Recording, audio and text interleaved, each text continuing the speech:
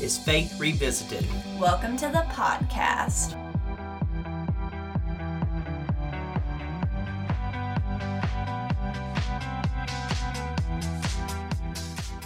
On Faith Revisited, we'll talk about our own church as we're constantly trying to adapt to an ever-changing world as a downtown historic church. We'll talk about United Methodist matters as our denomination faces an exciting and uncertain future. We'll explore church leadership in the 21st century. And we'll talk to different faith leaders about their perspectives of religion today, how we can be more authentic, stop alienating people, and how faith is more important than ever to connect us to God and each other. Hey, maybe we'll touch on a topic that speaks to exactly where you are in your faith. We won't know until we try, right? Let's do it. Hey everybody, welcome to the Faith Revisited podcast. This is Ben. Molly is still on maternity leave.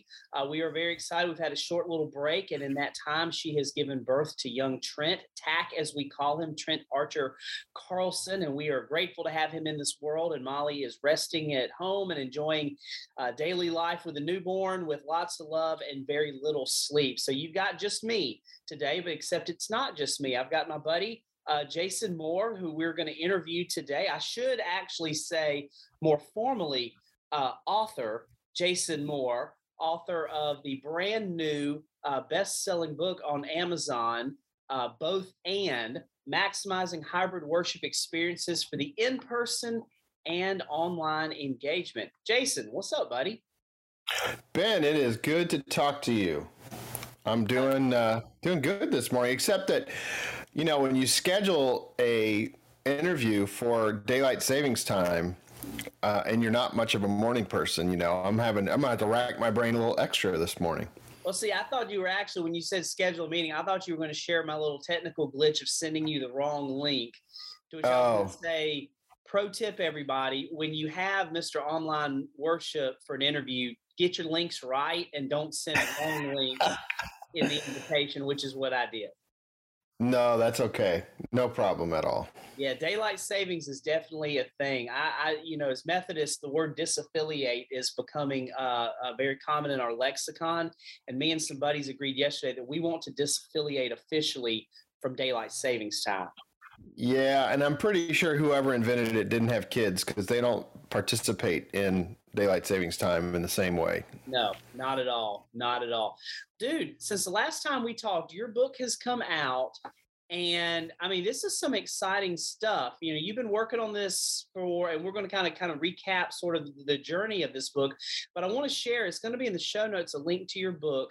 But right now, your book is sitting, I think, number one on the new release category in Christian preaching, number one new release category in Christian discipleship, and number two new release in Christian evangelism. I mean, we need to boost that third category there just a tad to get you to number one. But dude, your book's killing. How's that feel? It's surreal. I can't even believe it. The book came out a month ago today, actually, today that we're recording this on March 14th. And I never would have expected to have it be in the number one category at all, but definitely not for this long. I haven't checked this morning, but yesterday, last night when I looked, it was, and you named all the categories and where it was at, and it just doesn't feel real. And I'm really excited about it, mainly because I feel like what the book has to offer is accessible for any church, and so I hope it's going to do a whole lot of good. That's the whole purpose of writing it. Well, let's go back on the journey, because I looked at the calendar. And it's ironic that you and I, because we've been talking about doing this interview for a little while, and life and just everything, you know, keeps you busy. But it's ironic that you and I would actually talk today, March 14th, 2022, because according to my calendar, it was exactly 2 years ago tomorrow, March 15th, 2020, when we at my church canceled in-person worship for the very first Sunday, because we had been talking for a couple of weeks. Like, we had said, hey guys, let's not shake hands. Hey guys, let's maybe keep a little distance when we welcome each other. There's this weird thing happening. No big deal, but let's be careful with germs. And then all of a sudden the world was like, we probably don't want to have church for a couple of weeks, and then a couple of weeks turned into a couple of months, turned into many months, turned into now 2 years of where we find ourselves. Take us back to the very beginning or the earliest stages for you, at least when you sensed. I always think about Frederick Buechner famously said that vocation is where your deep passion and the world's great need collide. And you being this online, guru of digital media and the world's great need of like, all of a sudden we couldn't do things in person like we once did. Take us back to some of those early sort of revelations that you had of where your thinking went, how this thing eventually that became a book sort of came to be. So the interesting thing is I wouldn't have called myself an online guru prior to the pandemic. I have spent 20-something years teaching churches how to do collaborative worship design and doing a lot around hospitality. I was fortunate enough to come be with you in Savannah back in September to do one of my secret worshiper consultations. And pre-pandemic, I would do 25 of those a year where I would come and visit churches and offer, affirmation and food for thought, those kind of things. I told my kids when this whole thing began and they decided to close school down, I said to my kids, you're going to remember this 2 weeks the rest of your life. Because I thought, like you did, this was just a little thing, I don't know what this is, but they're going to close school for a week or two and then it'll be over. And wow, we're going to remember this forever. And who knew that it was going to last 2+ years? It's unbelievable. I had a very panicked kind of moment, again, almost exactly 2 years ago, when 6 events that I was supposed to go do in person all canceled because of this thing called COVID that, seems like it's kind of a serious deal and all that. So I was a little freaked out. And then a pastor from Denver who I had done a secret worshiper consultation for in 2019 called me and said, hey, man, we implemented all the stuff you told us when you came to visit us, but now we're online and we can't use any of it because we're only online. I mean, you told us how to do stuff in the building. Will you watch our online worship and can you give us some feedback on what we should do? And so that may have been the very first online secret worshiper consultation I had done. I mean, I normally do them in person. So I said, sure, I'll do that this weekend. And so that Sunday I watched with pen and notebook in hand, took lots of notes and realized that in watching the worship that his church did, and they were online prior to the pandemic, but everybody had to pivot a little bit. So in watching what he had done, I realized that, so much of what I was going to tell him, other churches that had just gone online for the very first time needed to know too. And so after I presented all my findings to him, I said, hey, would you mind if I turn this into a little article to help other churches, and I'll make you anonymous? And he's like, no, go ahead, that's fine. And so I wrote this little article, 5 ways to improve your stream before next Sunday. And it kind of went viral. And within a day, I had one United Methodist annual conference call and say, hey, we'd like to do a training, a webinar on that article you wrote. Can you do that? I'm like, I've never done a webinar. Yeah, I guess so. Let me give me a couple days to play around and see how you do a webinar. And the next day, another conference call and another conference. And in 5 days, 14 annual conferences asked me to do that. In fact, yours was one of them. That's kind of how, you were the person that made it happen in your conference because you saw me post about it on someone else's Facebook page, and the rest is sort of history. I spent all of 20 doing these webinars called Telling the Old Story in a New Time, which was all about how to do physically distanced worship. And then in the fall, I got really concerned about what happens after we did all of these worship services for people online. We'd gotten used to looking at the camera and talking to it. What happens when we bring people back in the room?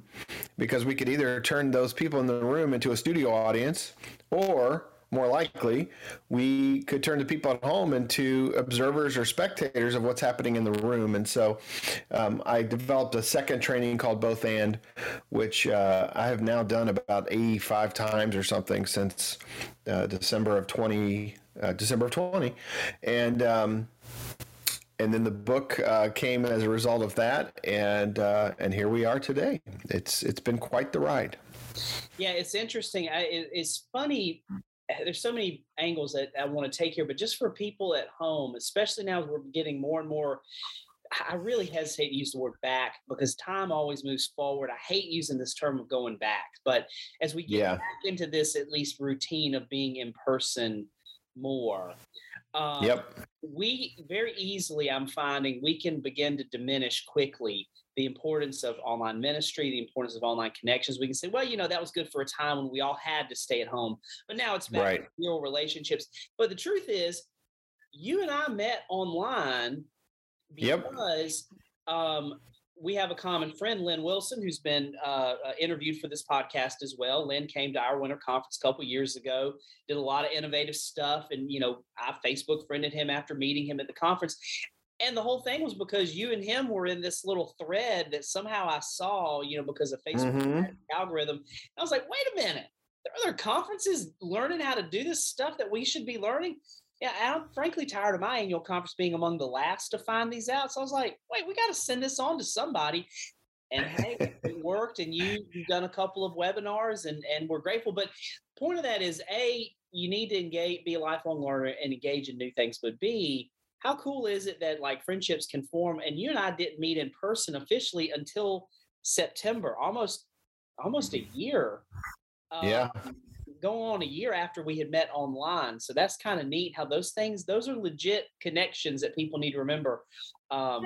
Still can give us. It's real. Yeah, that's awesome. I have to constantly remind folks, the critics, the skeptics, that people online are real people.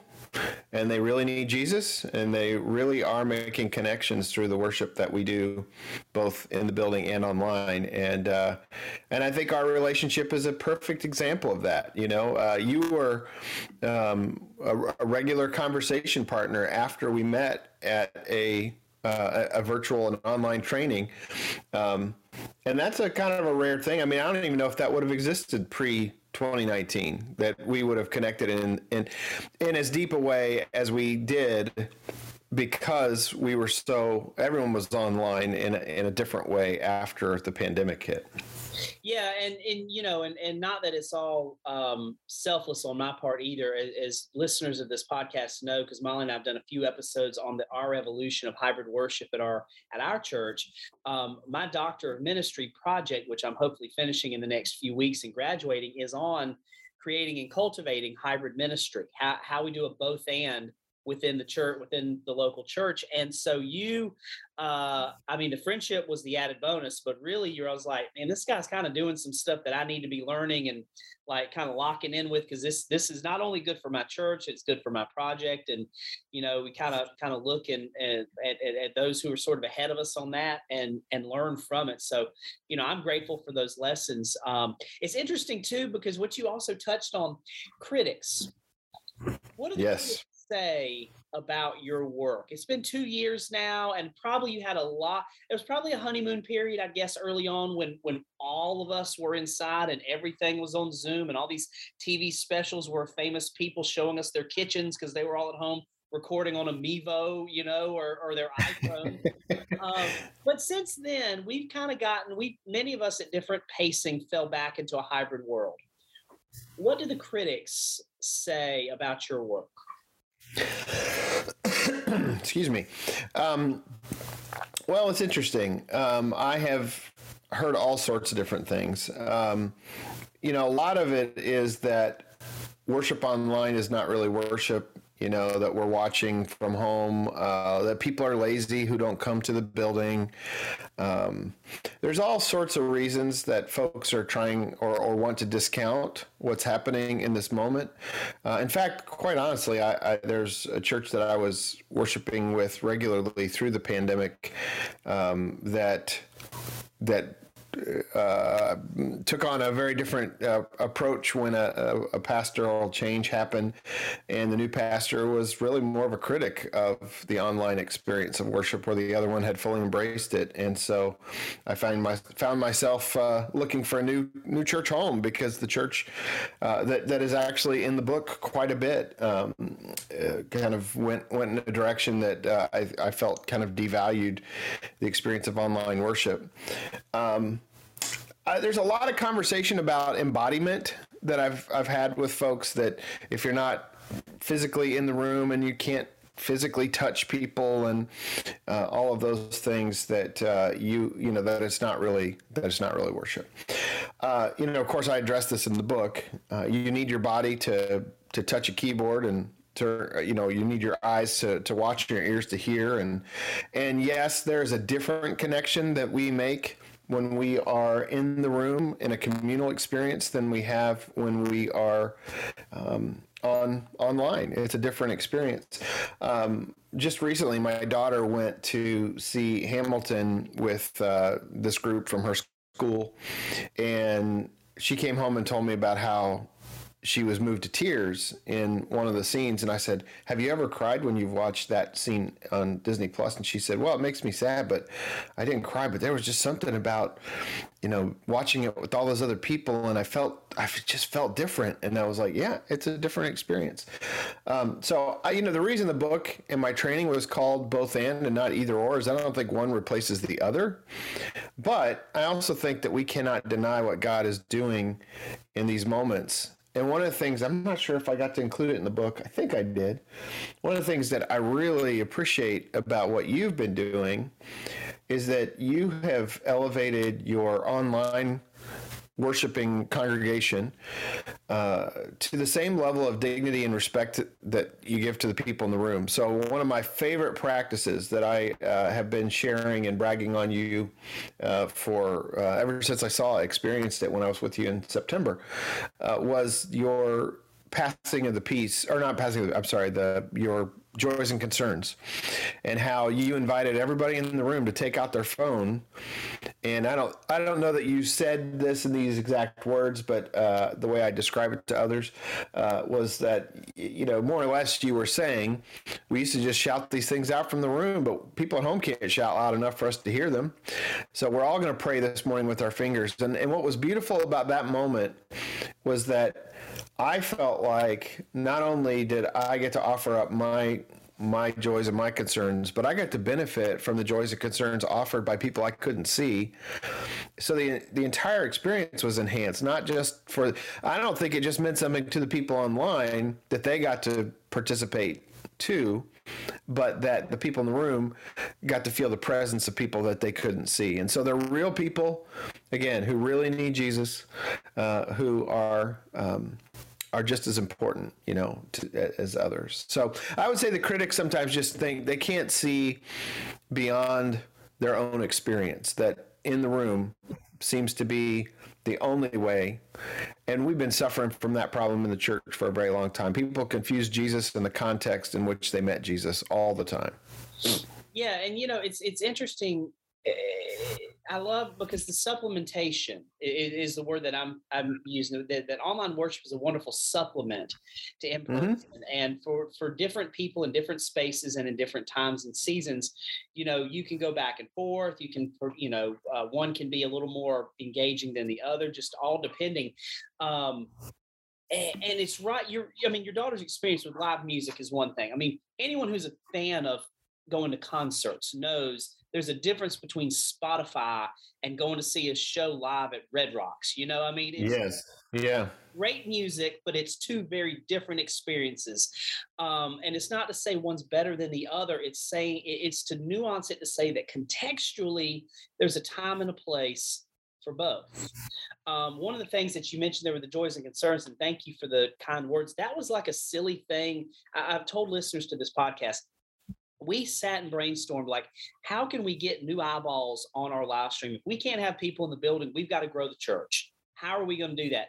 And someone said, well, we've got to get new eyeballs on the live stream. I said, how do you do that? And I happened to have Molly was one of the main ones, my co-host of the podcast, who said, Well, the more comments that happen on a live event, the more friction it happens, and it generates that algorithm thing Facebook does that it'll start pumping it out to new people. So she said, drive comments. I was like, okay, well, I mean, Molly, you're the YouTube, guru, leave it in the comments section and all that stuff. How do you do that? And then we got to talking, and it came, what if everyone just shared their prayer concerns and just kept typing? And all it is it gets multiple people doing something at the same time. But it evolved into this really sacred practice so that now you can see someone's face, by the way, talking about the in-person side, when they sit in their pew and they type in their prayer concern, that I'm not entirely sure they could say out loud, whether it's being shy or maybe it's something that really tugs at their heartstrings and they'd be embarrassed to say it out loud. But when they type it from the pew 50 feet away from me and then I say it out loud, you see something come over them sometimes. It's an experience both in person and online that it's the digital thing resonates in a different way. One of the books that I'm reading from our project is about the digital body of Christ in a suffering world. And the author talks about her stage 4 cancer that she had, and how digital communication really took on a sacredness, because when you're a person who's suffering and sick, when people come in person to see you, they can see the discomfort you have with their condition. Like if I'm sick and you come to see me, Jason, and I'm really sick, I can look in your eyes and tell how uncomfortable you are seeing me in this state. And what that does without meaning to is you're there to care, but you're accidentally casting an extra burden on the person who's receiving you because they know how uncomfortable they're making you, right? And so the author makes the point that digital communication is actually a beautiful thing because it relieves that burden. Yeah, absolutely. Paul, some of these things can touch you in a way that it sort of evens the playing field. And so it's a long-winded way of saying too, another example is our shut-ins have become really engaged with the online. I have older who know how to use their iPads, and they physically cannot, and they've told me, Ben, COVID or no COVID, I'm probably not coming back to the building. But they are sitting there on their couch, they're in their recliner, they're at home, the TV, the iPad is a very sacred layout that they have every Sunday. And to see their sanctuary, to see faces they know, and to engage in the comments, man, in a previous life, that kind of stuff would never have been able to happen for a shut-in. Yeah, absolutely. I'm doing a training now, and all this material is included in the book, but I do a training called Both and To Be Continued, where I make the argument that we have to continue our online worship, that we cannot, even when the pandemic is over, we can't give up what we've experienced and just the wonderful Great Commission opportunity that presented itself when all this began. But I talk about 13 different reasons that I think we need to continue that aren't just about people that are sick, So shut-ins are certainly one. And not just shut-ins who are in a nursing home. I know churches that have ministered to incarcerated folks. So they've actually streamed the worship into prisons. And one church, they do this really cool thing where at the end of worship, people who are worshiping are allowed to approach the mic and share well wishes to their friends and family members who are incarcerated. And so it's actually grown their church. They said they've had people show up because they heard about this church doing this thing, which I thought was pretty cool. You have not only that, but you have people who are shunned or have felt shunned by the church for whatever reason. Maybe human sexuality. It's they have too many tattoos. They think they're too unholy to walk into a church building, whatever it might be. And so you have people who have been able to connect with us since the pandemic hit. You have people who work on Sundays who can now worship with us because we worship at a later time. Anyway, I won't go through all of them, but there are like 13 different reasons, and only one of them really has anything to do with not feeling well, and that might be the shut-in issue.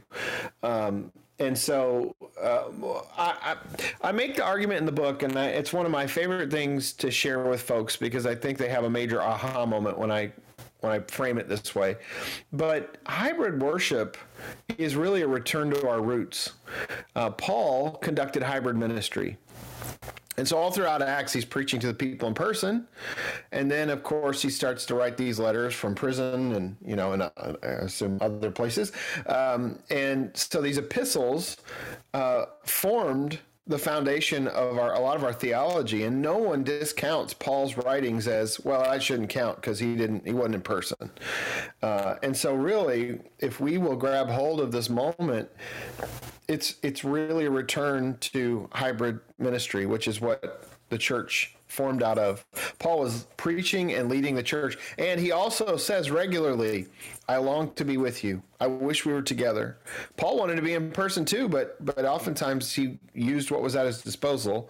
And at that time, of course, it was letters, not the internet. But this is really kind of a return to our roots. Yeah, I also like, and among these many reasons that you've listed, I know that there's our hypermobile society that Mm-hmm. hybrid ministry can really. I think about a family at my church. The husband's a pilot, and so and they're that generation that they're old enough to have grown kids and grandkids and an aging parent. So they're that generation of taking care of like 3 generations, kind of thing. Yeah. And husband travels a lot. He's a pilot for Delta and he's literally all over the world. And so pre-COVID, I'd see them once every 4 to 6 weeks because his travel schedule is, pretty rigorous. And with COVID, they're online every Sunday. And Matt will check in like, hey, joining you from Dubai. Like he set his phone alarm for whatever time 11 a.m. Eastern time is in Dubai. Matt has set his alarm and he's there in hybrid worship or he's in some other place in the world. And it's really cool that it can connect people who otherwise pre-COVID or pre-online worship just would miss worship. Or I think about like young families. And this probably falls in the category of not feeling well, but this is the time of year that there's RSV, stomach bugs, ear infections, and then COVID also, that small kids are kind of just all getting through the epizooties. And I'll get a note from a family like, hey, sorry we couldn't make it, but here's a picture of the stroller. This is me, like I was watching my phone, putting my phone on top of the stroller, just trying to walk and keep the baby happy outside. So because we've been sick all weekend, but we watched worship and we were able to worship with you during this sort of walk, and they wouldn't have had that otherwise. So it definitely meets needs. One thing I wanted to ask you, give me, and I should have prepped you ahead on this, give me 3 to 5 or more. It's fine. 2 years into this, what are some reminders that you're seeing across the hybrid worship spectrum? What are those things that maybe we did well 2 years ago, or we were mindful of 2 years ago that you're like, hey guys, knock, knock, don't forget to do these 5 things that you used to do really well and that we're slipping away from? Sure. Well, it's interesting that we are just a couple, 1 week out or 2 weeks out whenever Ash Wednesday just happened. And I posted on Facebook, I said, I'd love to hear your stories about how you made Ash Wednesday both and this year. And I had so many people say, oh, I forgot. I didn't think about that. We did it last year, but we didn't do it this year. And so it's like, because we started to return to the building, we have kind of forgotten that that we still have to connect in that way.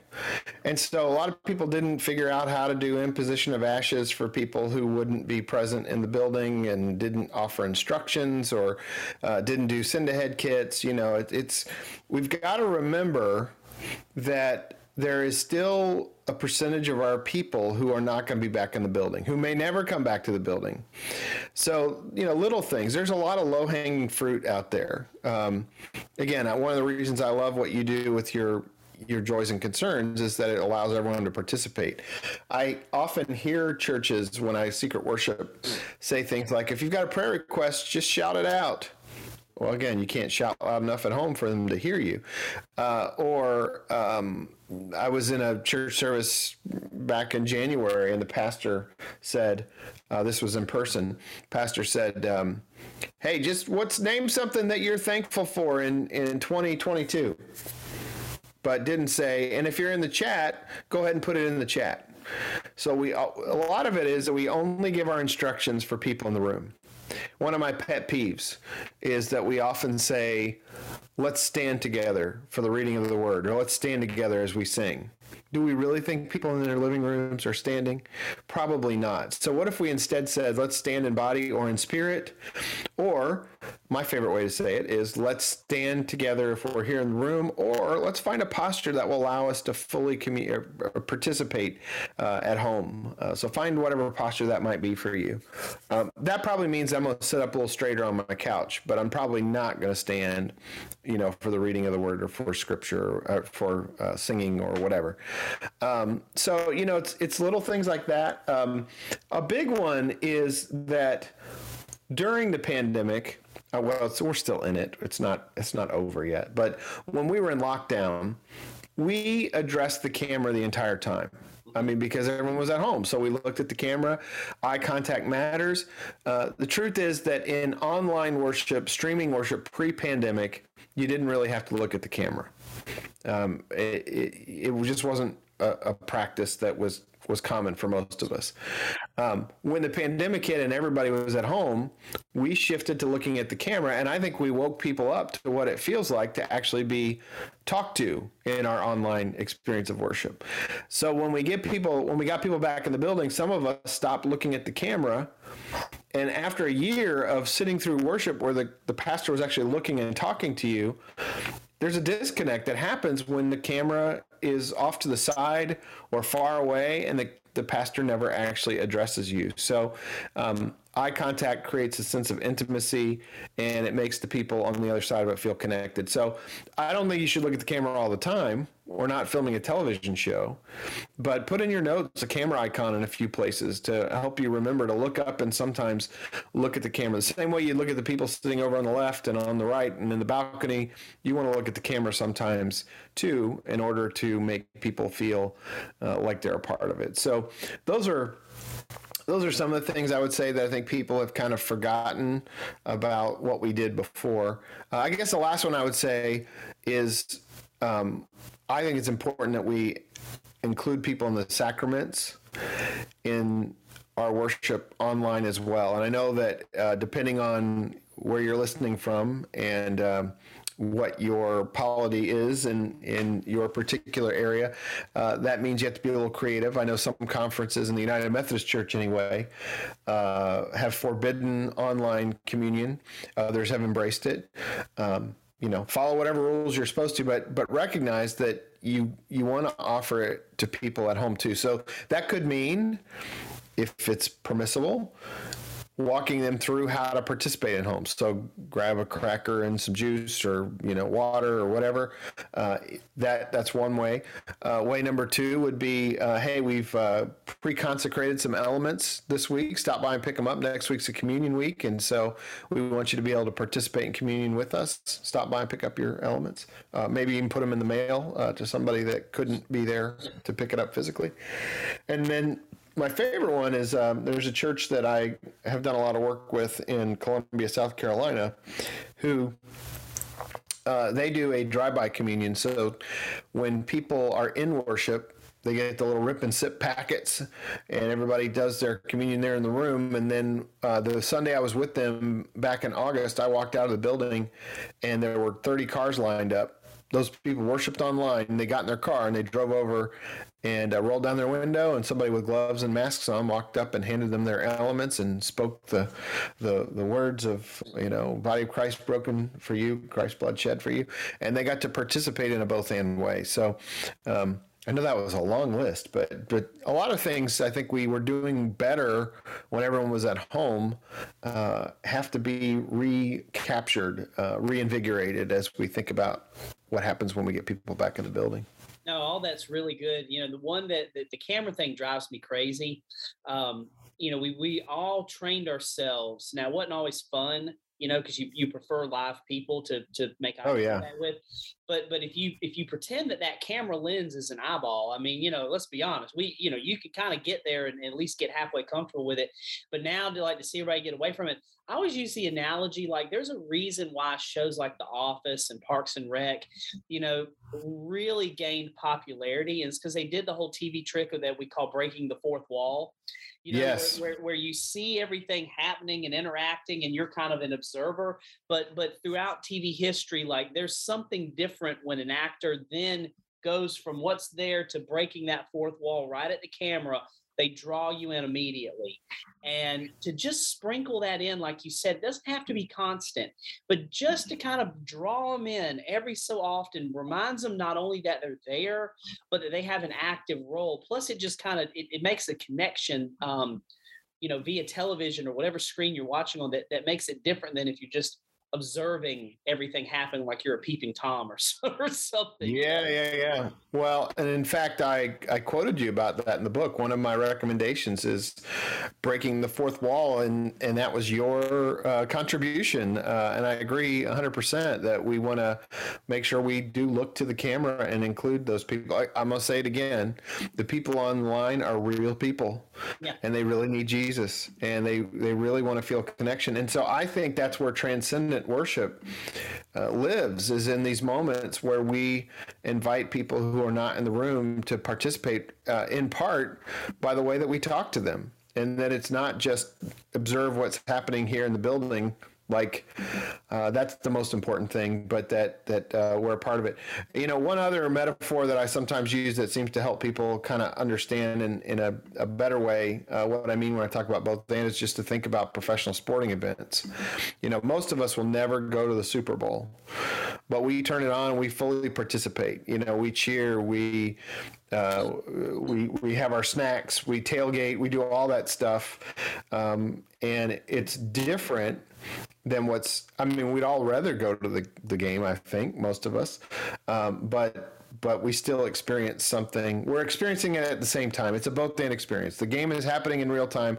There's some people at the stadium that get that communal experience, and there are advantages to that, and there are also advantages to sitting at home and watching the instant replay and hearing the commentators, and having more comfortable seating and not dealing with weather, and all of those things.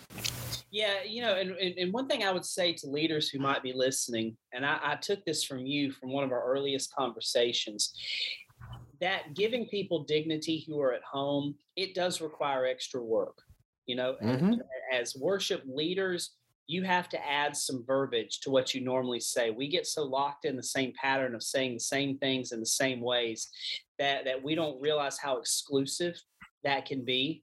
And early on, you really kind of pushing all of us to say, what can you say that can draw more people, especially folks who are at home, into a hybrid worship experience that is not just about stand if you're in the room, turn to page so-and-so, as though everyone owns a United Methodist hymnal or something.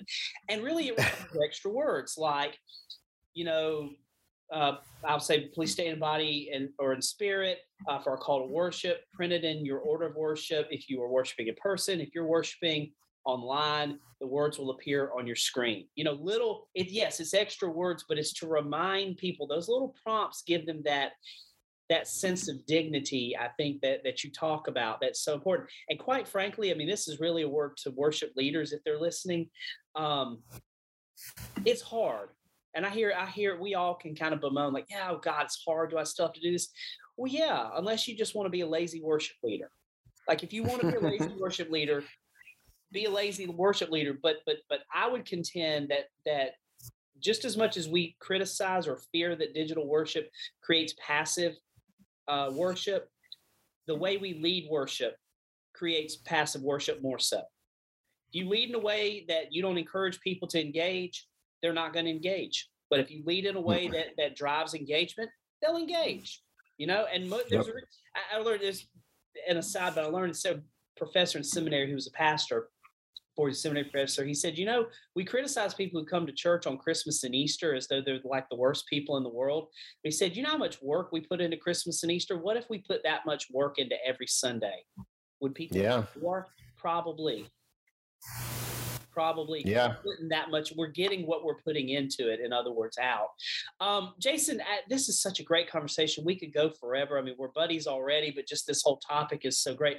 What final words of encouragement do you maybe have for listeners out there who are sort of saying, okay, I'm not going to get an A+ on the hybrid worship exam, but I want to kind of let's get this thing, more on track to make it a real engaging thing in a hybrid way.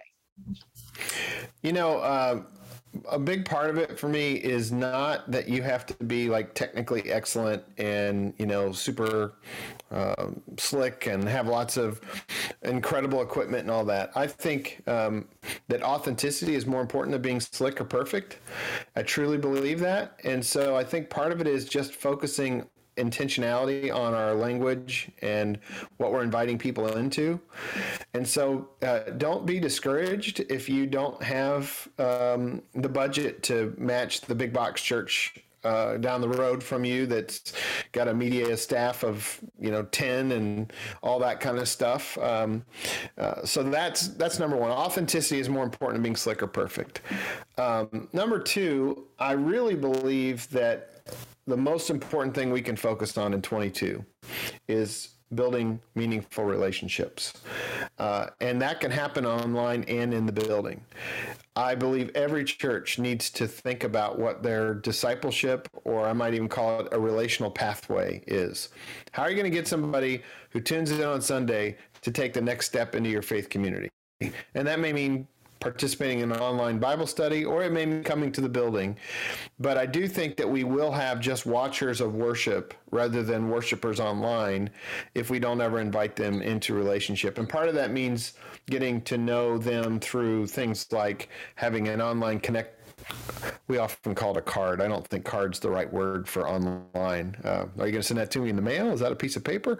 I like online connect form better than online connect card. But collecting their information so that you can actually be in relationship with them. I think a lot of churches right now are like, this is a mystery to us. We don't know who any of these people are. So, those are some of the things that I think we want to focus on. And I remind people all the time that when the technology fails, when it doesn't go the way you thought, Jesus is still Lord. And we put too much pressure on ourselves sometimes. I recognize that this has been the hardest season of ministry for most pastors I know. In fact, I don't know if I've met anybody who hasn't told me this has been the hardest season of ministry they've ever had. So don't carry the weight of the world on your shoulders. I mean, God's going to do God's part in all of this. Doesn't give us permission to be lazy about it. We got to do some work, but it's worth it. The work is worth it. Absolutely. That's really, really encouraging words. Jason, thank you for your time. For folks who are listening, we're going to have in the show notes links to your socials. We're going to have links to buy your book, both and I want to play real quick. I always do a lightning round with interviewees if you want to play along. All right. All right. This to be a more high-tech show, I'll have some intro music, but we'll skip that for now. 3 questions. You get no more than 10 seconds to answer the question, okay? Okay. Number 1, ideal vacation: beach, mountains, lake, other. Oh gosh, beach. I like the sun. I like warm temperatures. Okay, that's good. That's good. Number 2, and I've gotten some pretty good answers on this one.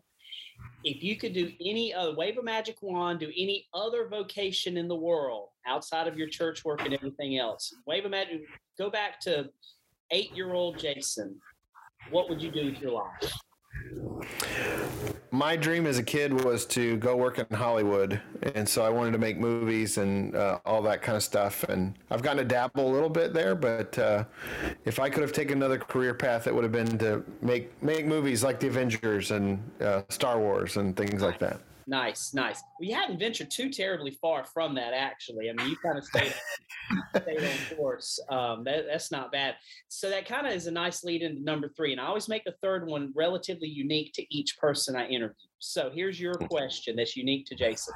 You're on a desert. All right. You can only take one television series or movie series. That's movies with multiple sequels. And that's the one that you take. to watch, what's the one? And I know you're a big sci-fi guy. Man, that's hard because I would have said Star Wars right off the bat, but there's some real low points in the Star Wars universe, but it's expansive. I would say one of my favorite series of all time is Back to the Future. I'm a huge Back to the Future guy. Every one of those movies is spectacular. So if I had to take one and I didn't want to have a bad day watching, I'd probably take that along with me. Nice. That's good. That's good. Jason, thank you so much for your time. I appreciate your friendship, your kindness for including our church in your book. But more importantly, I appreciate the great ministry that you have ongoing with churches, annual conferences, and now the world through your book, Both And, as we try to navigate this brave new world that we find ourselves in, and using your resources as a tool, to a compass, if you will, to help us find where God's leading us next. So thank you for your time.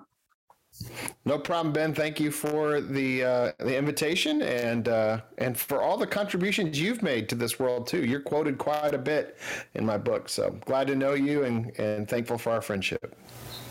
Everybody, that's been another episode of the Faith Revisited podcast. We appreciate your listening, downloading, subscribing. Leave us a 5-star rating. As you feel led, Molly, again, is on maternity leave. We are wishing her and young Trent well as they enjoy newborn life together, and she will be back very soon. But until then, we'll see you next time for the Faith Revisited podcast.